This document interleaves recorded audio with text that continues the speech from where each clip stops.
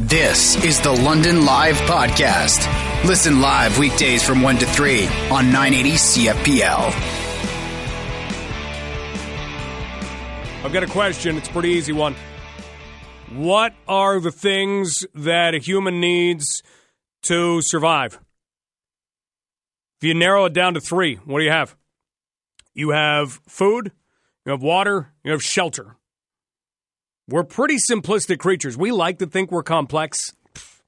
We're not that complex. We like to think we are because we can make decisions and we can invent stuff and we can go places. We're kind of a big deal. Kind of rule this whole planet.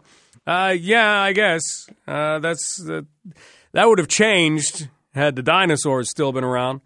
But when we kind of narrow it right down, food, water, shelter. That's it. And you can actually go narrower than that. If you had to take what you actually needed as a human out of those three things, what do you actually need? One thing, water. That's it. Clean water. And you can at least go for a little while until you figure out a way to get the other two things or you figure out a way to get help. But it all comes down to clean water, safe water. And if we look at the inventions that humans have come up with, some of them are pretty spectacular. So maybe I should ease off these humans. Maybe I should ease off what they've been doing. Because we do have some pretty great straws in a lot of third world countries that can help to purify water before it is consumed. We have other methods that have been invented, but that's third world countries, right? I mean, sometimes their water is not potable. It's not coming from a great source, or the fact is nobody's doing what needs to be done to keep it clean. So if you've got people who are polluting the water, and then that same water runs down the stream, and somebody else is trying to make use of that water for drinking, you know, that becomes an issue. But that's a third world country, right? Third world country. I only wish that we could narrow things down to just one place. But in fact, in our very own backyards, we have been dealing with situations that aren't much different than what third world countries are dealing with when it comes to trying to find clean water. Seriously.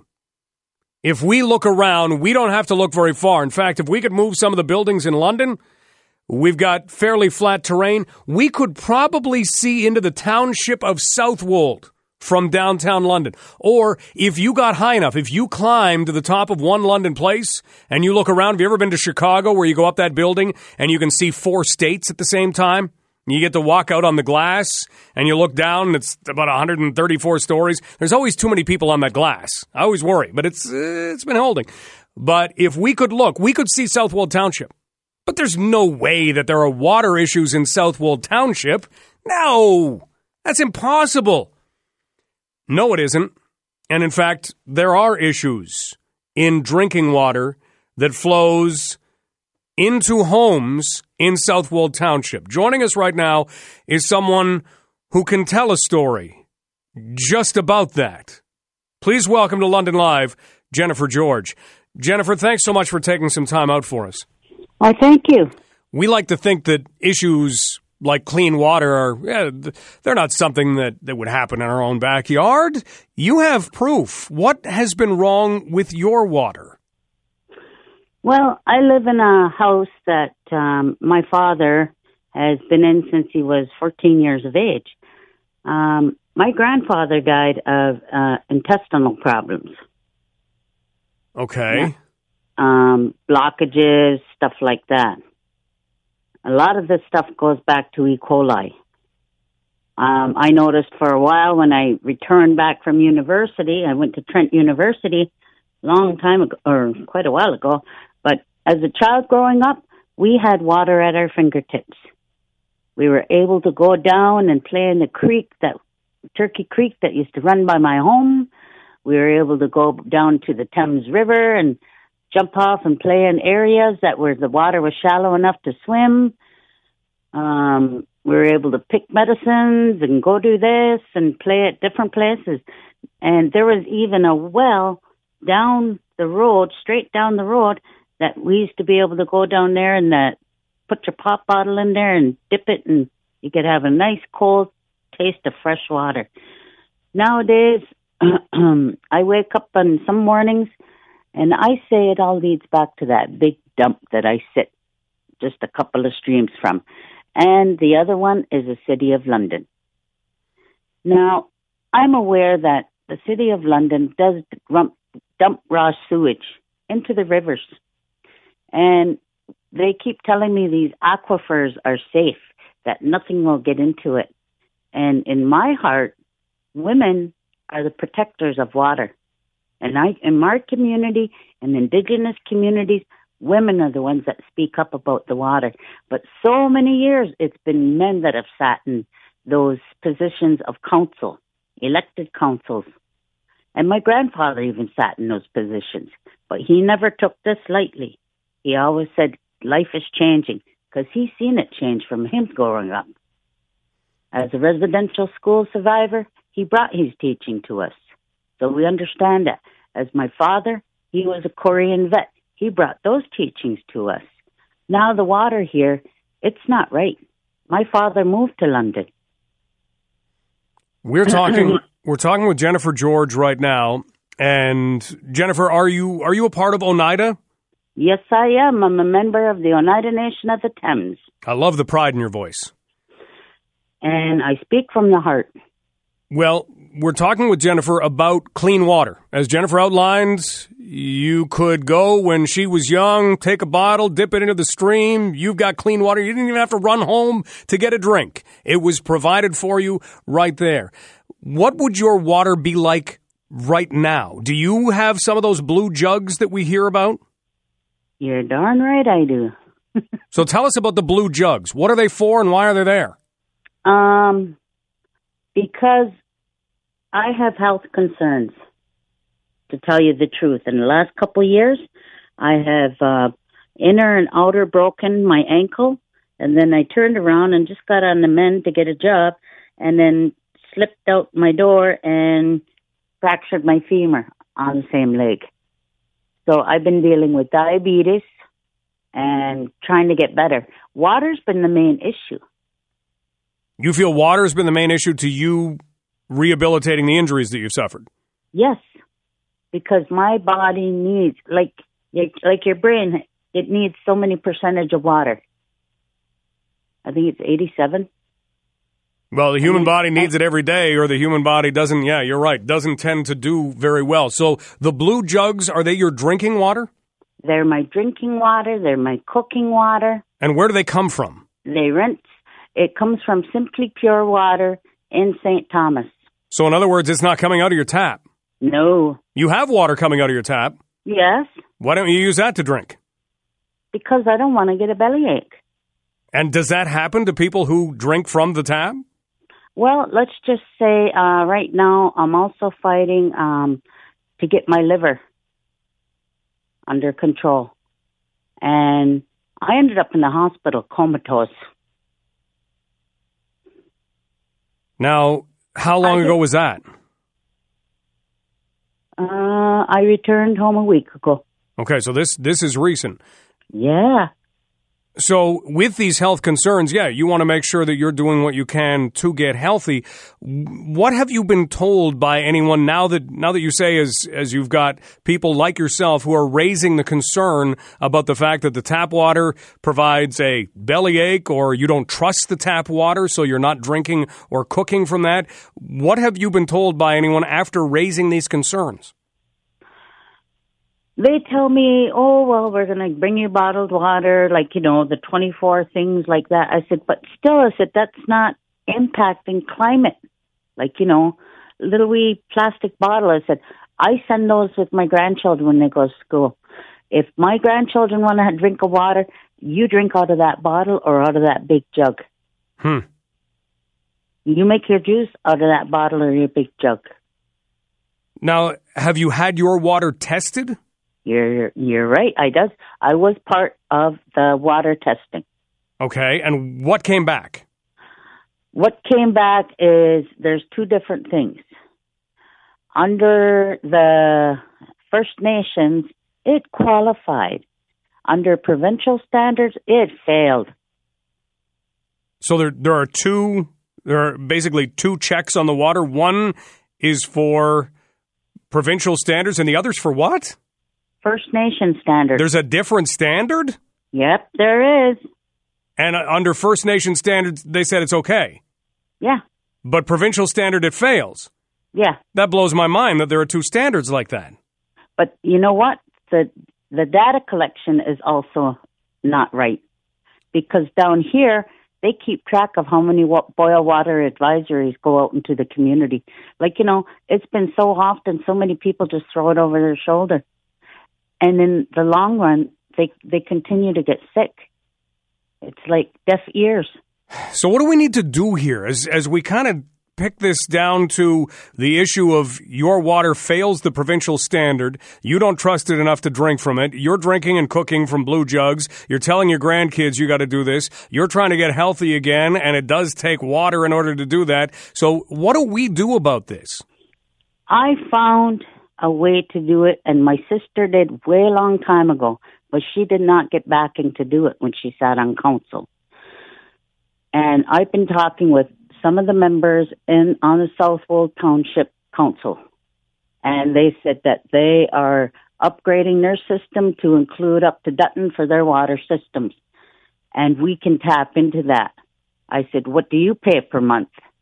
He said, he gave me what they charge per month. I said, well, in my community, we only pay this part per month. I said, but we're still entitled to pay that water, regardless if it's potable or not.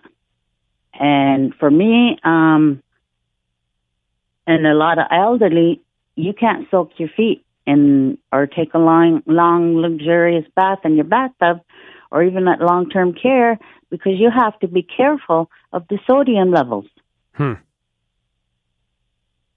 Well, Jennifer, I mean, this is something, it's great that you are raising the voice about this. Like you say, for a long time, people on council may have dealt with other issues before this. Now the real move is on to get something done here.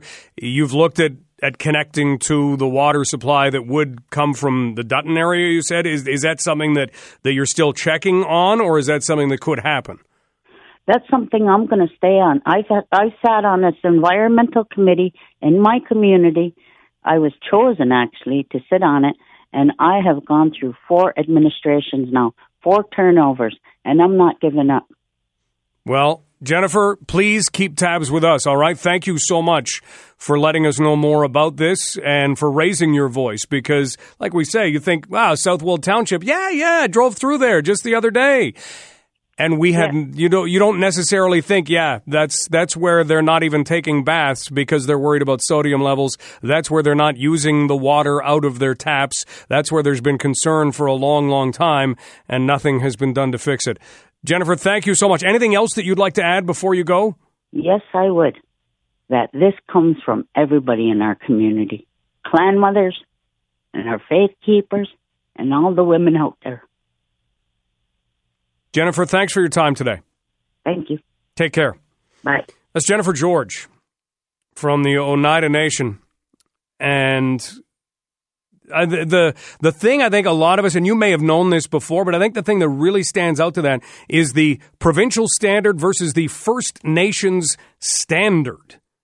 Why would there ever be two different things? A water standard is a water standard, right? And I guess different countries will have it, but we're in the same country.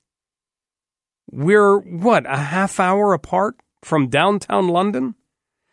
And they do point to what happens with the dumps that have appeared in those areas. If you go to globalnews.ca, you have that cited in a number of different things. One, an investigation that was actually done by Concordia University. And it kind of outlined 18 years of water quality testing across the Oneida First Nation.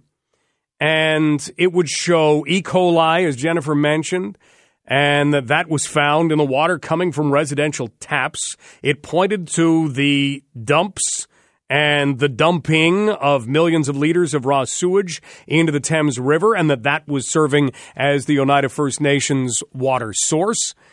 And yet, we're talking 18 years of things, and none of the funding has helped to change any of this. So now, Jennifer, among others, is trying to speak up and say, what do we do about this? This is not even exclusive to the Oneida First Nations. This is something that happens. There's another First Nations reserve where they were having difficulty with their drinking water. So somebody came and installed a pipe and they pulled fresh water from a lake, or so they thought. And it turns out that it was within 100 meters of another pipe that was pushing out sewage from some company. And someone had failed to look at that, and it's not like somebody went, whoa, we made a big mistake here, and went and fixed it. This was kind of left. And that particular First Nations reserve had gone on something like 18 months without having potable water. When you don't even want to take a bath. I mean, these are things that we all like to take for granted, but why is nothing being done? Why do we have a First Nations checklist for water and a provincial checklist for water?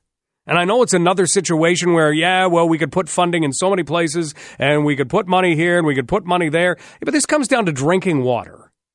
This comes down to what we were talking about at the very beginning. What's a human being need? Food, shelter, water. Trim that down. Take away two of those things. Okay, I'll take away water and food. Human just needs shelter. No, unfortunately, that's not true. Okay, how about if I take away water and shelter and leave food? No, try again. Water.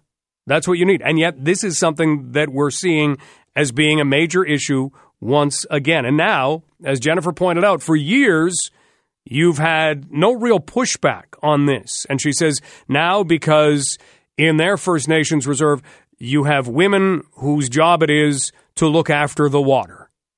And that goes back generations. And so now they are doing something about this. They are raising their voices. Thank you to Jennifer for doing it. Now it's a matter of having that voice heard and having action taken about it. That's the next step. And that's a long bridge between one and the other. That's a long bridge to cross.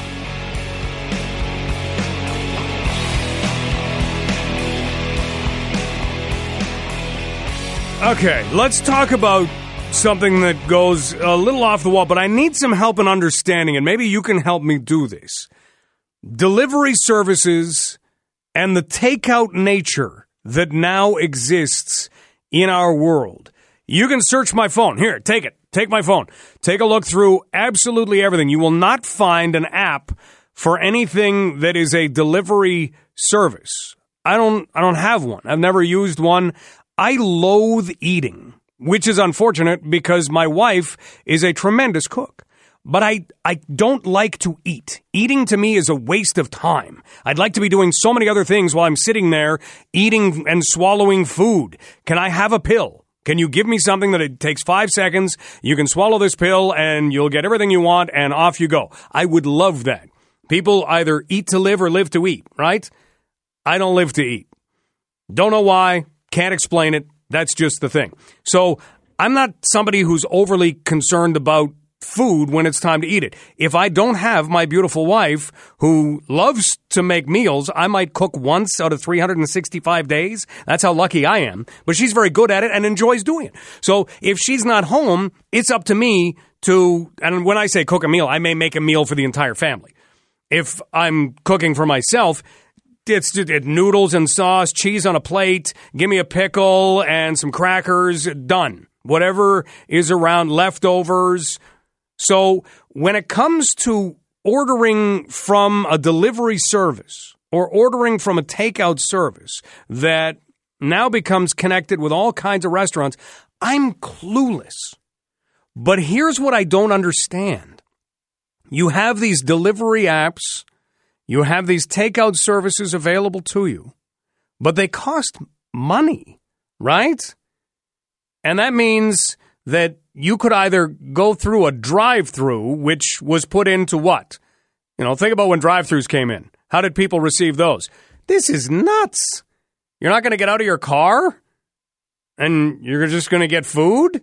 You can't be bothered to get out of your car? You're just going to pull up to a window and somebody's going to give you your food and then you either eat it in your lap or you drive home? Drive-thrus, they had to be the end of things. But wait.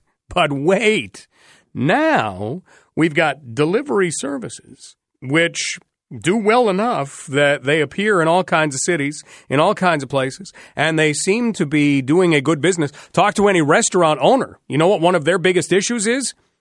Do I bring on another employee to handle the takeout orders during the very busy times during the day? That's what a lot of restaurant owners are dealing with right now. Do I do that? Do I bring on another whole employee? And what do I do with my kitchen when I've got to have the kitchen churning out food for the people who come into the restaurant, and then the kitchen also having to churn out food to keep up with deliveries? There are restaurants sometimes that have to put a pause on their ability to deliver food because people have, instead of saying, let's hit a drive-through, I don't have to leave the comfort of my couch. I can, with an app, say, I'd like one of those and one of those. Ooh, and some of those. Boop. And then you let somebody go and get it, and you can watch it come to your house, and then ding dong, there it is. And I know there's a tip involved, and I know that there's a fee involved. How does this become something that you do on a regular basis? If that is, in fact, what you do. And to keep these things alive, that's exactly what has to happen. Can somebody help me to understand delivery services and takeout apps? Because I don't get it. How much is it costing you? How do you justify that being worth it? I mean, do we have that much disposable income?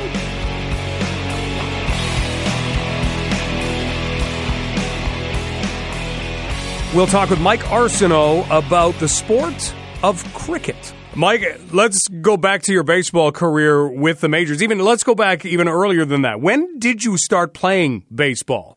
I started baseball at 7 years old, I think. Actually, you know what? I think it was 6 was T-ball, and then I started playing hardball at 7. And now they have things like blast ball if you're really small, but we won't get into that. Even though blast ball might be a little bit more like cricket than anything else you might have played at a young age. Were you a natural just right away? Were you one of those guys that, here comes Mike, we got a home run? No. My baseball career was a slow moving experience. It was kind of pretty much my baseball career only continued until teenagers because I was a lefty, so they kept throwing me out on the mound. And then finally, once I was able to learn how to pitch properly, that's when my kind of career took off a little bit. Beautiful. Okay. Well, now as you take a look around at things that are helping us to be a little bit more fit in the culture of fitness, you have reached cricket. Had you ever tried cricket before, even with all of your baseball background? Not once, and I actually had no idea how the sport was actually played until I showed up to the Ontario Cricket Academy to film this episode. But there are, obviously very significant parallels between the game of baseball and the game of cricket. But one thing that I found out is actually the anaerobic and aerobic demands in terms of cardiovascular fitness are greater in cricket than they are in baseball. Well, okay, you've got just a second. Now, I know baseball gets accused of being a fairly stationary sport, but still, there is action, there is movement. Cricket seems to be the bowler, the batter, and then, kind of like baseball, everybody else still standing around. So how is it better in terms of cardiovascular than baseball?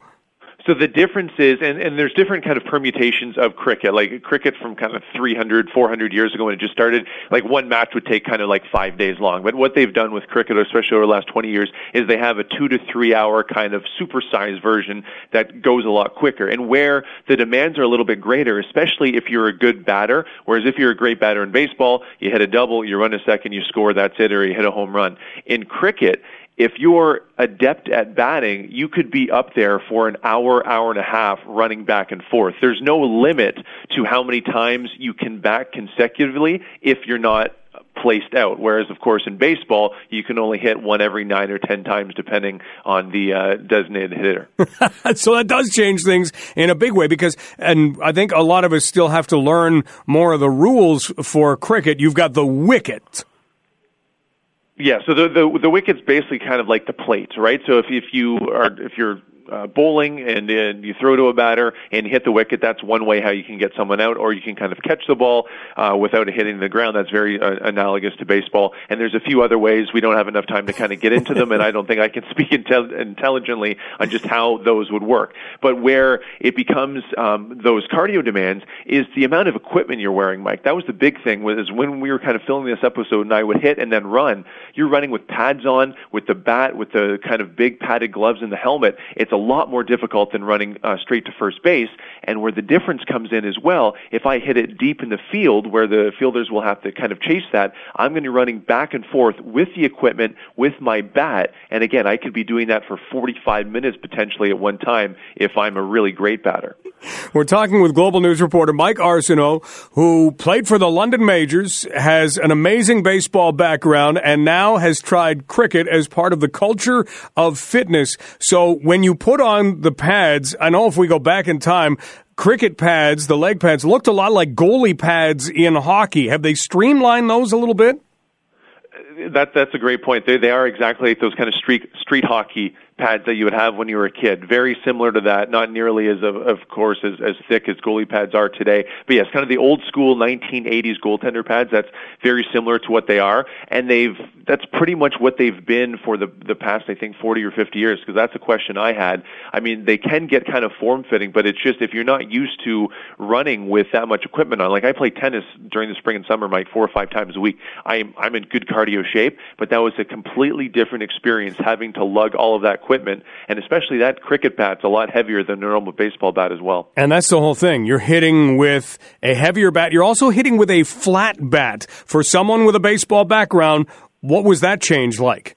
I actually found it easier because, especially in baseball, it's obviously you have to keep the ball within the field of play. But in cricket, the field is a circle, right? So, I mean, you can literally just kind of almost like a bunt or just deflect the ball behind you, and if it's not caught by a fielder or if there's no one kind of manning that area, that counts as a hit, and you're kind of scoring runs back and forth as you run between the wickets. So I actually found it a little bit easier to hit because you don't need to kind of drive it into the gap. You can definitely do that, but you're able to, it's more of a hand-eye, I mean, both hand-eye coordination obviously is huge in both cricket and baseball, but you can kind of deflect it a little bit more rather than always trying to make that solid line drive contact. At any time did you get a chance to play in the field in cricket?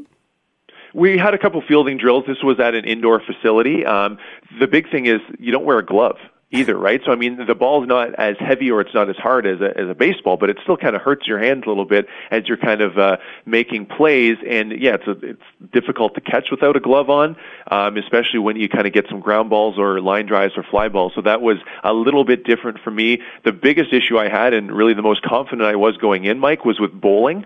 I was terrible at it because the rules of bowling and cricket, you get that run up, but the angle, you can't have more than a 15-degree angle with your arm, right? So it's kind of throwing, you don't kind of throw from the elbow, it's all from the shoulder. So I had a huge issue with that, but batting, I actually enjoyed it more than hitting in baseball. But of course, there's a reason why as a pitcher, my hitting prowess wasn't great to begin with. So 15 degrees, that means you're basically throwing with your arm almost right beside your head.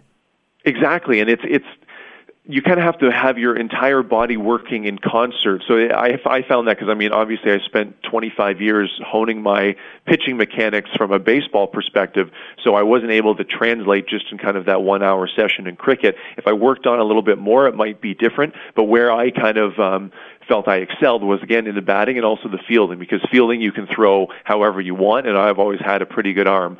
So I think that would be an effective strategy for me, would be to kind of play in the field rather than bowling. But honestly, I think cricket is a sport I actually might try myself once we get to next spring and summer, because there's a few leagues and actually a few coworkers at Global Toronto that play cricket, and they've been trying to get me out for the last couple of years. So I think I might have to do this going into 2020. Mike, great job on this. Thanks for talking cricket with us.